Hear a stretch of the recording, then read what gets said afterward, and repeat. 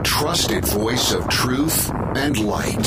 The narratives that mislead most of us aren't outright lies. They're the deliberate omission of facts that could give us a more complete picture. And a rally point for those who've accepted the reality that they are not sheep.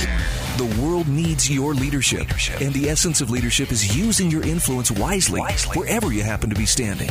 This is the Brian Hyde Show.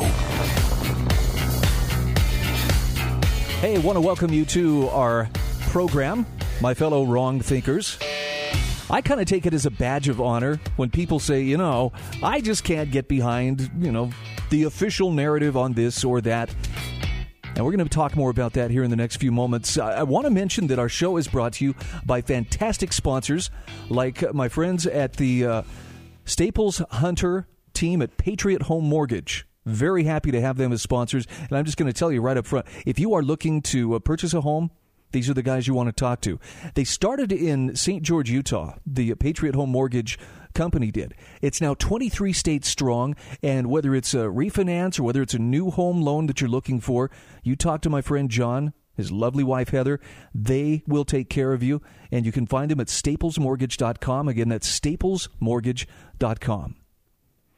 Also want to say thanks to firesteel.com.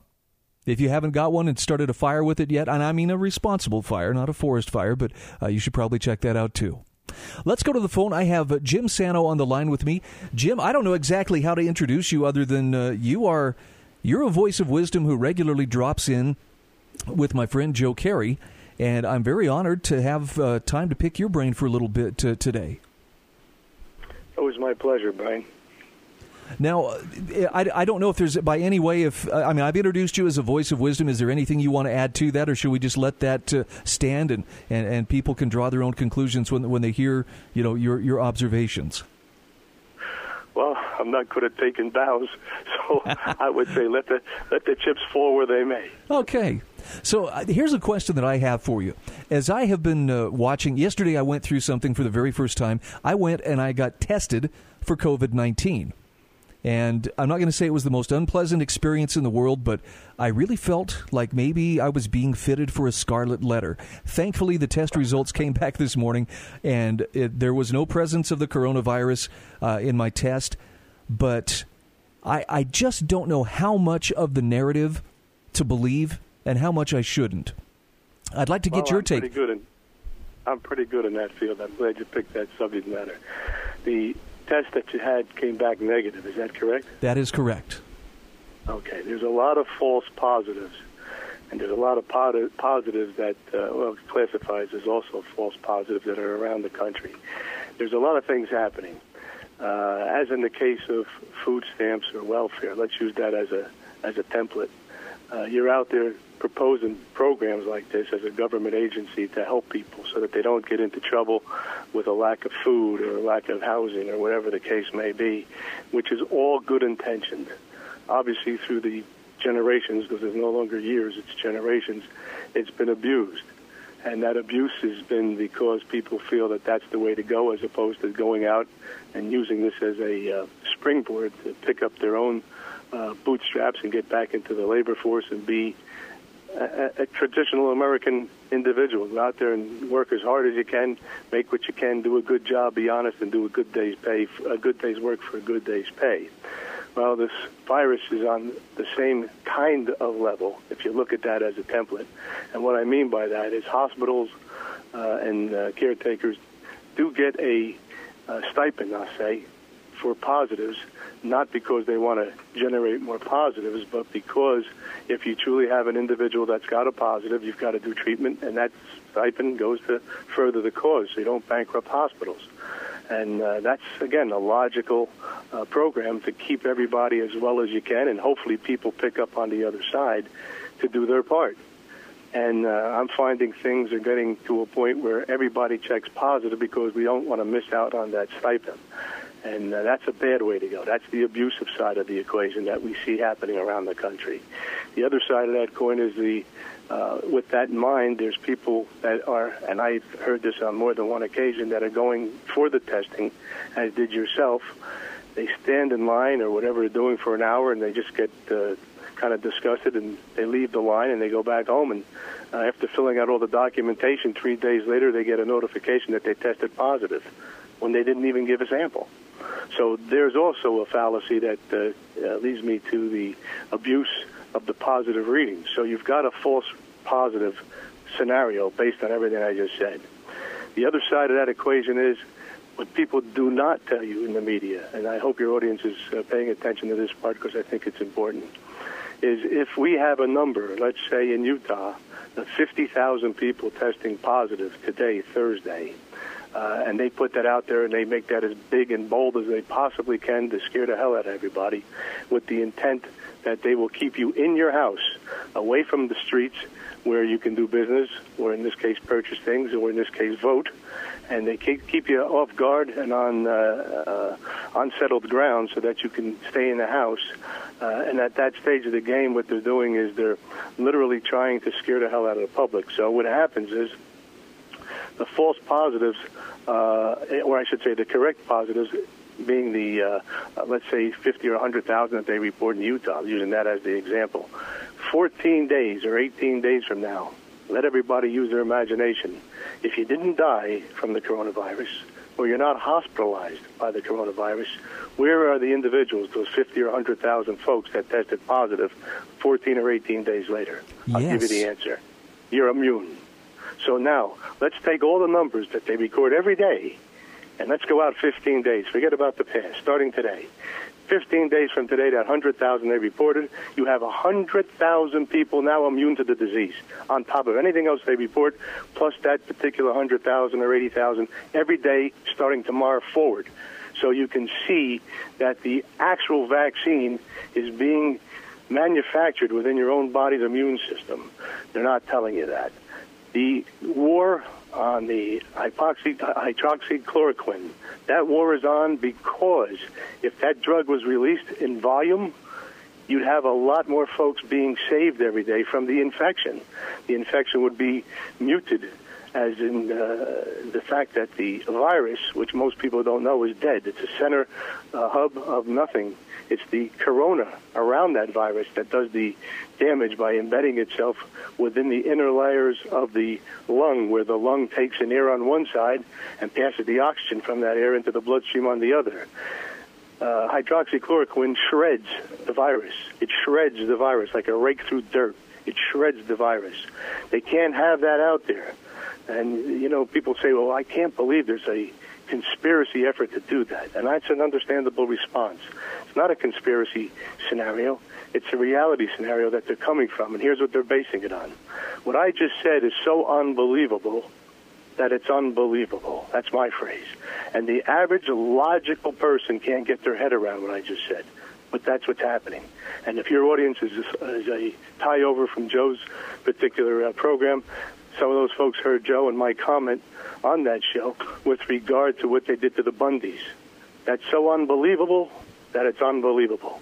Now, you take it from there. Okay, and for those who may not be aware, if you just joined the program, apparently the Ninth Circuit Court of Appeals has upheld Judge Gloria Navarro's her dismissal with prejudice of the case against the Bundys. What that means is they're not going back to court. They are done. Those charges won't be filed again. And it also sounds like Todd Engel is going to be coming home. He may have to come back through Vegas for one more appearance in court, but it sounds like he is finally going to be freed. So there's some good news there. Jim, I got to thank you because that was one of the best breakdowns I have heard about how to manage all the information coming at us and not collapse in a puddle of sweat and fear over the information that's being beamed at us pretty much 24/7.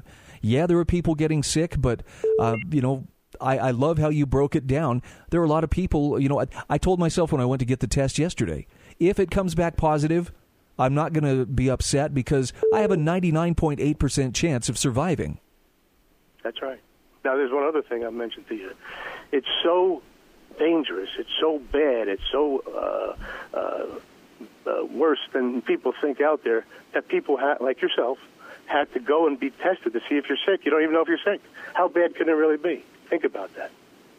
Yeah, I mean, look, I was definitely not feeling well, and the only reason I went to get tested, this is the crazy part to me, is because that ripple effect is my son works at a place that has very, very strict health guidelines, and if anybody in his family has a cough or the sniffles or body aches, then he is put on quarantine. So he's on 2 weeks quarantine, even though I've tested negative. But that's that ripple effect that nobody can seemingly escape. Well, I don't blame you for doing the test. I'm not saying that. What I am saying is that, generally speaking, if you develop a twitch in your face, if you develop a problem where you can't move your right hand and you know you've got potentially a stroke factor going on, you go to the doctors. Right. This thing is supposed to be 1,000 times worse than strokes, heart attacks, and cancer. That's the way they play it out to scare you. And you can't even know if you got a problem unless you go get yourself tested. So how bad can it actually be? Now, granted, we don't want anybody to get infected and have lung failure, now, obviously. I got to stop you here because we're up against the clock, Jim. Thank you so much for calling in today. Let's talk again soon. This is the Brian Hyde Show.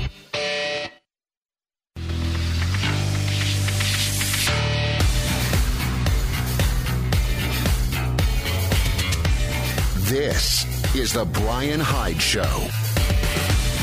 All right, welcome back to the show. By the way, coming up a little bit later this hour, we're going to talk about what do you do when you're not presented with choices that really are acceptable to you on the November ballot. I know, it's hypothetical. Nobody's ever been in that situation. Okay, sarcasm off. No, actually, there are a lot of folks in my home state of Utah who are feeling that right now over the gubernatorial race. The candidates that ended up on the ballot, they're like, well, this seems like the establishment pretty much just fielded its chosen heirs, the heir apparent, and they want some alternatives. And Jamie Renda is going to be joining me to talk about a write-in candidate campaign that she has been working on. Again, that's coming up a little bit later on in the program. Let's go back to the phone, 801-331-8113. Rob, welcome to the show. What's on your mind today? Oh, my God, what isn't on my mind today? I mean, I just got some news that in the state of New York that they're having checkpoints now. Because of the COVID-19, they want to know who you are, where you came from, where you going. They won't do that with illegal aliens in this country, which is an issue that nobody's talking about because they're not really practicing social distancing. I see them going on construction sites. I see 5 or 10 of them piling into a band. I don't see them wearing masks. I don't see them practicing social distancing. They're living in houses where they've got, multiple people living. And, this country is just, what happened to the American people voicing their opinion, calling up these politicians that are supposed to be serving the public? Because, we got so many problems. Here we got Nancy Pelosi. They're fighting over a stimulus package for the American people, but when it comes to raising the debt ceiling, that bill gets passed through overnight without a peep from either side. To raise the debt ceiling to fund themselves. And yet we're sitting here watching this bickering back and forth between this woman. Can you imagine this woman's in charge of all of our money in this country? And our financial, what the hell is wrong with the American people voting this person in year after year? Well, you know the answer as well as I do, and that is that most people just don't care. Apathy reigns, and that's one of the reasons why the system is doing what the system is doing. And for those of us who do care, and Rob, I clearly can hear in your voice, you care deeply about this.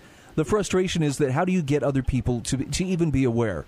I've heard the quote so many times, in the course of this pandemic, it's easier to fool people than it is to convince them you've been fooled. And I think that's where we find ourselves right now. Well, you're sitting there, you're talking like that gentleman you had on before. I guess he's from the Northeast area, it sounds like, by his accent. Uh-huh. And, he was on he was on the show before the Joe Kerry show, and he was talking about the Ammon Bundy case. Yeah. And how, the court system, the guy, Ammon, should be able to come back and sue for damages. And he should also get maybe 3, 4, 5-fold back in return in compensation, which I completely agree. But the only problem is, when you go and do that, who are you suing? Who are you holding accountable technically? The taxpayer. Yeah, the taxpayers will be handed the bill. And I agree. If there is justice to be found and you want to really make it stick, take it out of the pension funds of the police officers, the federal agents, the judges, the jailers. Let all of them cough up the money to atone for what they've done. The pension funds go into their bank accounts. Go right into their bank accounts like we would have to do, you and me. This is BS, man. This is coming to a point now where it's getting way out of hand, and the people better start waking up this time. I can't stand to see this go on anymore. These people are out of control. It's out of control right now, and we're living it right now. It's happening right before our eyes. And if people don't wake up and start calling these public officials and stop voting them in, I'm talking about both sides, liberal and conservative. You got to get rid of these people that have been in for 40 years. Even on the liberal side, you're getting nothing from this Nancy Pelosi and this Chuck Schumer, and they're pocketing it all themselves. That's all they're doing, enriching themselves and stealing from you and me. Rob, I appreciate you sharing your mind with us today. I'm with you on this. And I don't know that my answer is the right answer, but I'm rather than put more time and effort into the political system itself. Now, this doesn't mean I'm not going to vote. I'm going to use my influence as best I can where I am. But I really believe that at this point, we have nothing to lose by making politics, making governance, whether it's at the local, the county, the state, or even the federal level, as obsolete as possible in our lives. Now, look, if you're a person who thinks in terms of, look, it's all or nothing, you're going to be disappointed. There's nowhere that I'm aware of in the world today where you can go and you can enjoy absolute freedom. So there are going to have to be some trade-offs here. It's not ideal, but we live in a less than ideal world. On the other hand, there's an awful lot that we can do to minimize our governmental footprint. And I've met some pretty creative folks along the years, throughout the years, who have done a very good job of this. And I look, for some people, it may be I'm going to homestead. I'm going to have a little herd of livestock and chickens and goats and whatever. I'm going to raise my own food as much as possible, solar power, that kind of thing. Not everybody is in a position to do that. But for the ones who want to get as off-grid as possible, I say more power to them. Anything that you can do for yourself that you don't have to go beg permission from some bureaucrat or some government functionary, that's a good thing. And if it means, let's just take, for instance, in the age of COVID-19. Eric Peters and I talk about this actually often whenever we get together each week. And that is, go find like-minded people who have the skill set that you need. I don't like all the different demands and the requirements that are placed on, for instance, where I used to go get my hair cut. Oh, you have to come in, you have to wear a mask, you have to keep the mask on at all times. Okay, well, can I get my beard trimmed? Nope, we can't do beard trimming. That would be against government regulations. All in the name of keeping us safe, of course, but you know what? I still need my beard trimmed, and I don't see well enough, and I can't calculate the angles well enough to do a good job of it. So I do the next best thing.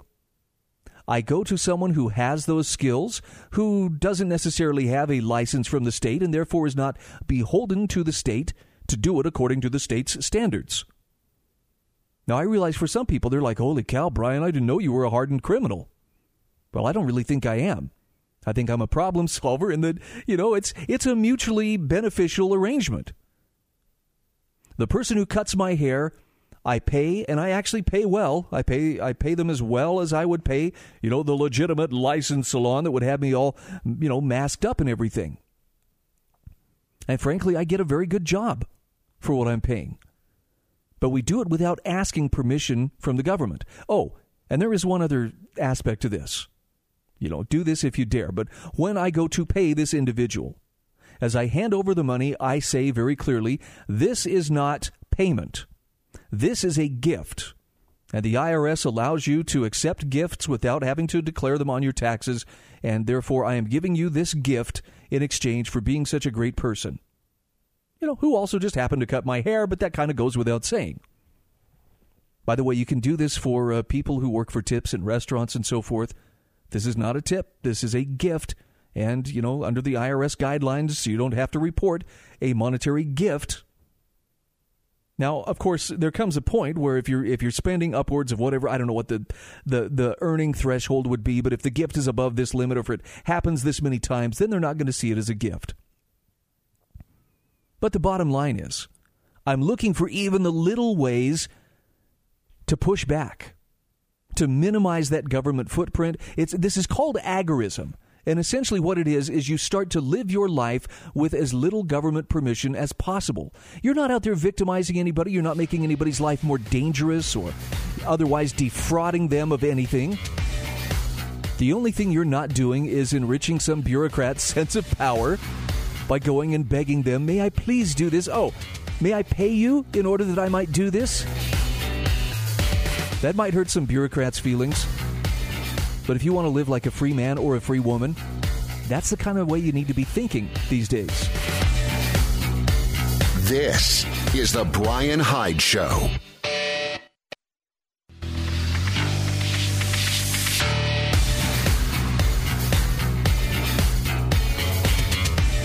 This is the Brian Hyde Show. All right, welcome back to the show.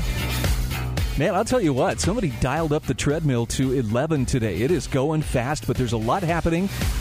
I'll get back to the phones here in just a moment, 801-331-8113. Please do me this favor. Check out the show notes, which you will find posted each day that I do the show.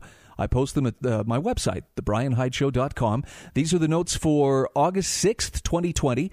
One of the things I wanted to share with you was, there's a lot of talk about communism, probably because we have little revolutionaries running wild in the streets these days. But Michael Roseff, writing for LewRockwell.com, has a terrific breakdown of lockdown communism. And I'm not going to share the whole thing with you, but essentially he's talking about the COVID-inspired lockdowns, a worldwide phenomenon, and likening them to lockdown communism. The people who put the lockdowns in place were state officials. They used the power of the state to enforce them. And in doing what they're doing, they're destroying private property. They're violating property rights. They're tearing up property-based contracts. And it's this massive state-led, state-made destruction of all sorts of property rights that places the lockdowns in the category of communism. Because after all, communism is a primitive social system characterized by the state-enforced abolition of private property. Communism enforces decrees that shape social, economic, and political control. That's what the lockdowns have done. And what they continue to do. Fascinating read. Again, you'll find it in the show notes at thebrianhydeshow.com.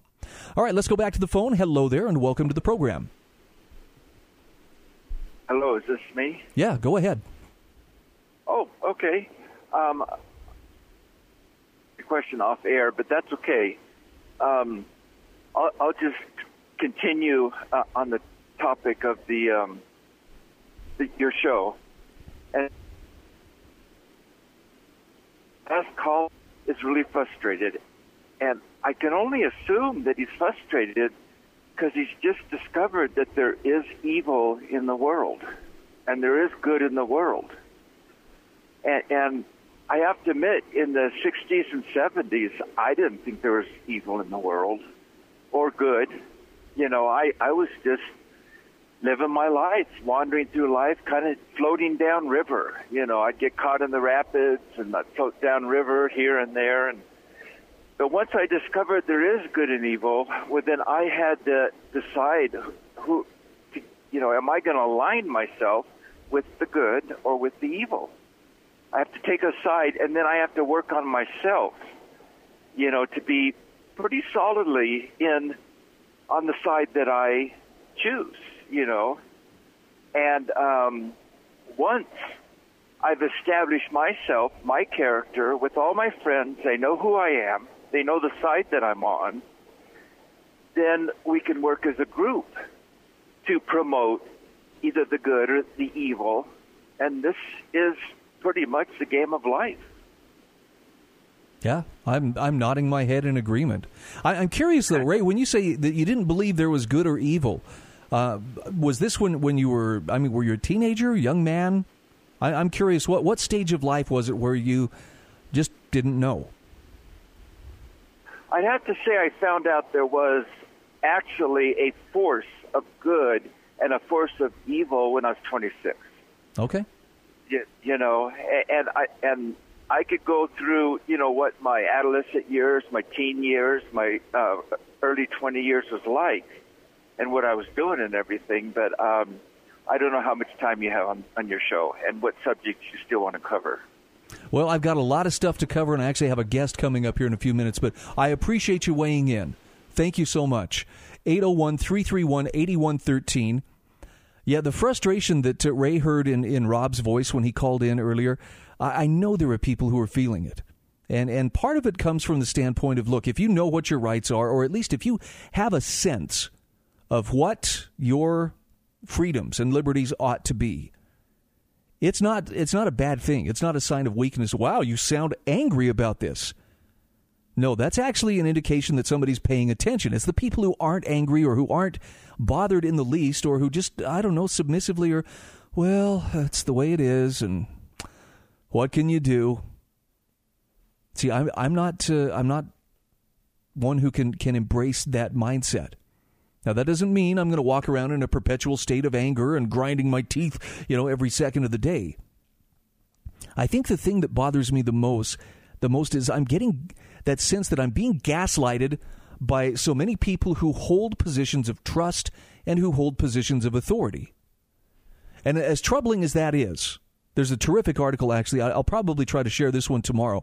This is from Carolyn Brashears, and it's from the American Institute for Economic Research, The Gaslighting of the American People.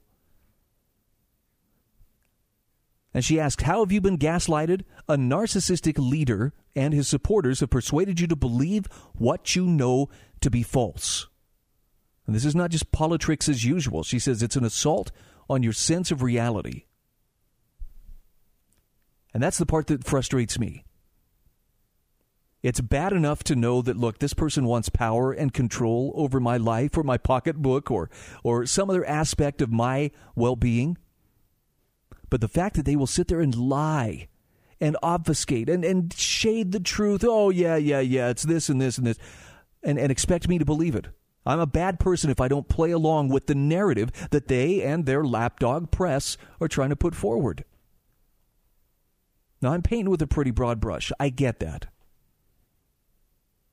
But I'll bet there isn't a person within the sound of my voice that doesn't feel that frustration at some level and a sense of, I'm tired of people trying to manipulate me by fear or by shame or just the sense that you're a bad citizen if you don't do this.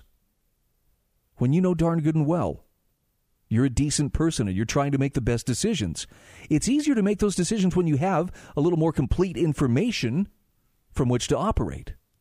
But you don't even have the option of that unless you're really willing to do the homework and vetting of facts for yourself. And even then, there's still a chance you might get it wrong. But I'd rather take that chance than just mindlessly obey whoever's barking orders and believing, with this clipboard and these rules, we've got this thing all figured out. I guess the bottom line is I don't believe for a minute that all the lockdowns and all the threatened returns to lockdowns are doing a single thing to control or even slow the spread of coronavirus, which, if I can be perfectly honest, I don't think is that scary to start with. If I lived in if I was part of a more at-risk demographic, maybe I would change my tune. But as it is, it's 99.8% survivable. As near as I can tell, that's a pretty good bet. I think I would take that bet. Back to the phone. Caller, welcome to the show. Can you hear me, Brian? Loud and clear. Okay, my frustrations come from the people that keep putting these same people in office. Like all you folks out there that voted for Mitt Romney, or the ones that voted for Nancy Pelosi. That's where my frustration stems from. And and I don't know why they vote for these people, because they must be benefiting one way or the other. And they're willing to throw the rest of the Americans and this country under their bus for their own personal gain. And that's the sad state we're in. Thank you for letting me rebuttal. Okay. No, thank you so much for calling back. All right. There was another one here. Let's see. This is...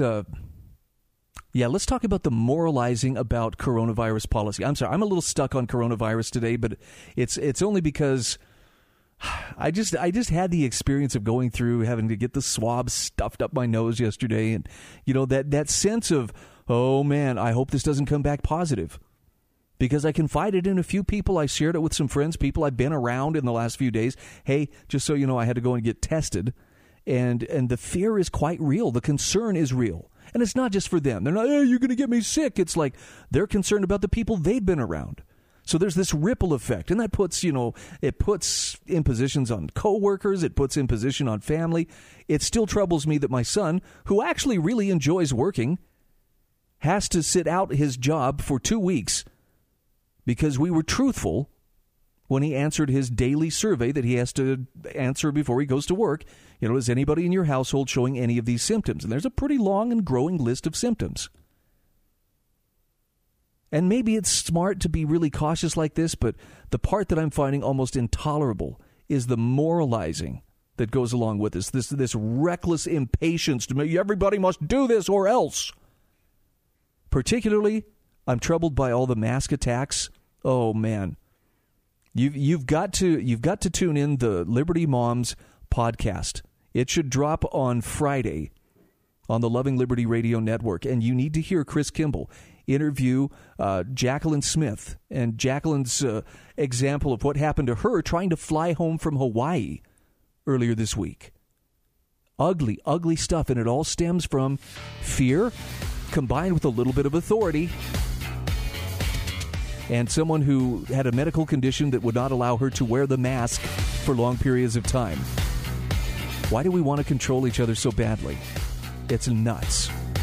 Stay with us. Jamie Renda joins me coming up in the next segment.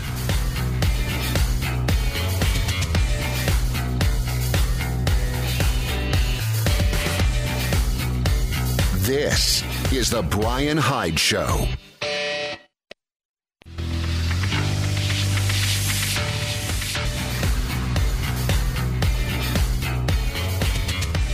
This is the Brian Hyde Show.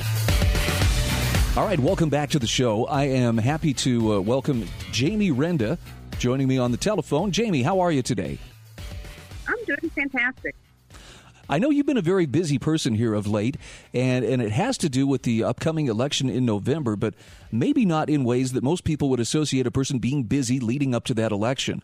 I know you have been heading up a campaign, and I'm going to use the word draft because Jon Huntsman Jr. is not on the ballot, but you are one of a number of concerned citizens who says he really ought to be, and so you're working hard to get him to do a write-in campaign against the Republican and presumably the Democratic nominees who will be on the ballot this November. Walk us through the process. I know that there were a lot of people who said, okay, the convention didn't quite go the way that we had hoped, but what does it take to get a candidate on the ballot, or at least to get a candidate in the race when they haven't carried the convention? Well, he has to sign up as an official write-in candidate before the end of August. And just so your audience knows that this has been successful on a state write-in ballot in a Senate seat in Alaska in 2010. So this is doable, and 2020 is just a unique year between that we're going to do mostly write-in or mail-in ballots here in Utah. And Jon Huntsman just has the name and the leadership and everything else. So if anybody can do it, Jon Huntsman can. Now, okay, so I have to ask you this. How does Jon Huntsman feel about this? Because, he obviously was in the running for the primary. Spencer Cox carried the primary election. But I listened to a debate a couple of months back. I was actually pretty impressed with what Huntsman had to say. Is he reluctant to step up and to run? I mean, does it take some persuading on the part of citizens like you and the others who are working to get him into the race for this November? I think there's a couple of things that are obstacles to overcome. One, he said he wasn't going to run as a write-in candidate, and that's the biggest one that I get challenged with from people, is that Jon's already said he's not going to. And I think he said that after he put the filler out there and didn't get quite the response back that he thought. I think a lot of the reason he didn't get the response back is people weren't aware that this was a possibility. They were a little leery that it could throw the election towards the Democrat. So the math's just not there for that. If Jon ran as a write-in, It would divide some votes, but with 450,000 unaffiliated voters and 4 times Republican registered voters than Democrats, it's just not going to throw the election towards a Democrat. I believe wholeheartedly that John wants to run, and I've gotten that from good sources. I think he just needs the right cover to be able to get out there. And again, I'm one of these people, and I'm trying to undo my misunderstood information on Jon Huntsman, because I think we've all had this.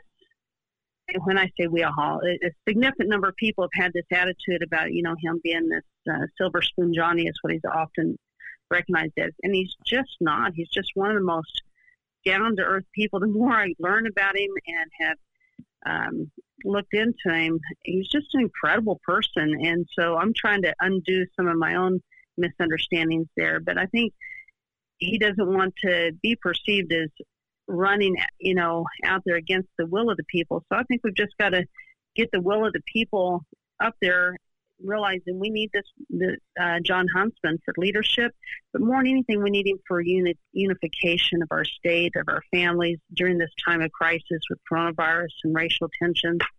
We need someone like John that can pull us together. I've had some very serious misgivings about Spencer Cox, primarily stemming from his role as, one of the authorities who has led out in the state's response to coronavirus. I mean, I've seen firsthand, and I've talked firsthand to people, small business owners, for instance, who have been devastated by being told, look, your business isn't essential, and essentially told, you just have to suck it up, and if you make it, you don't, or if you make it, you make it, if you don't, you don't. And it just seems like there was a decision from the very top that seemed to say, look, we have no choice but to shut it all down. And I believe that a more accurate rendering would be they just saw no choice. And I think Spencer Cox is likely to just continue that status quo. That's very concerning to me. I'm curious, as you've talked with Jon Huntsman Jr., what is his take on how the coronavirus response could have been handled? Oh, I think he very much disagrees with how it's been handled in the state. And one of the areas that I know is being challenged right now is these no big contracts that went out with Spencer Cox, and they went to friends of Spencer's that donated to his campaign. And these were in the millions and millions of dollars. So I know John Dougal is doing an investigation right now into the ethics of that. But also on the civil liberties end, I think John, especially serving as ambassador to not only Singapore, but China and to Russia, understands the importance of civil liberties and businesses being able to continue to operate. And he would have handled this completely different and values those civil liberties that Spencer seems so willing to kind of forego in this crisis. And so I think John both disagrees with how Spencer's handling it and would just lead us in a completely different way with a much more positive energy and a cohesive direction. I want to say one more thing about Spencer, too, because Spencer came out and said, I'm going to support Trump. Well, since he's got the nomination, multiple things have happened. One, Tanner Ainge put out a tweet the other day saying he's endorsing Joe Biden. Well, guess who liked Tanner Ainge's tweet? Oh, boy.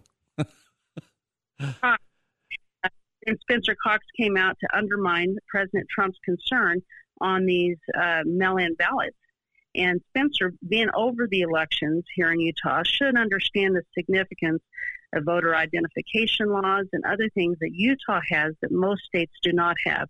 So there are some states that are set up for a proper, mail-out ballot or mail-in ballots, and there won't be the type of corruption that President Trump is concerned about. But Spencer should be intelligent enough to realize that the majority of states out there do not have the type of voter laws that we have, voter registration and identification laws we have, and it would be a very corrupt process. And so for him to come out publicly, not once but twice, countering the president's concern on this, again, is just one of those things. And Mitt Romney, the same. They're just going to tag team President Trump, and both of them, they're just two peas in a pod. Spencer Cox and Mitt Romney, they're best friends, and they have every intention to try to undermine Trump once Cox is elected. But it's not even waiting until Cox is elected. They're already starting it.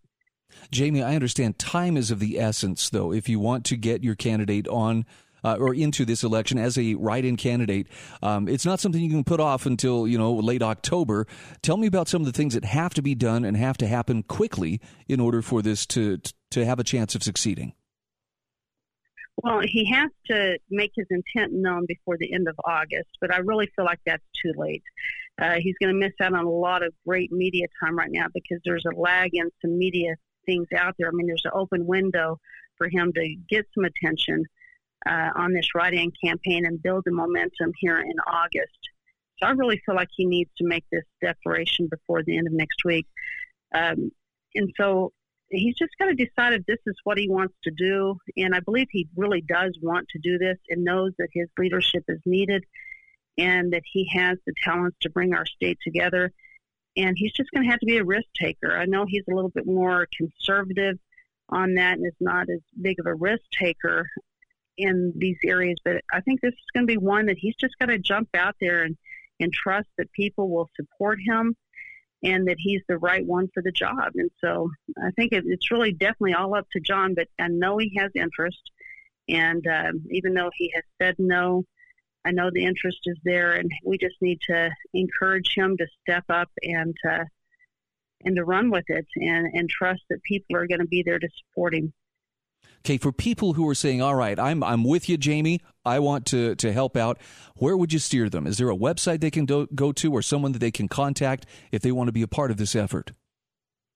On Facebook, we have a Facebook group, hashtag WriteInHuntsman or hashtag DraftJohn. Make sure it's Jon, not JOHN, DraftJohn.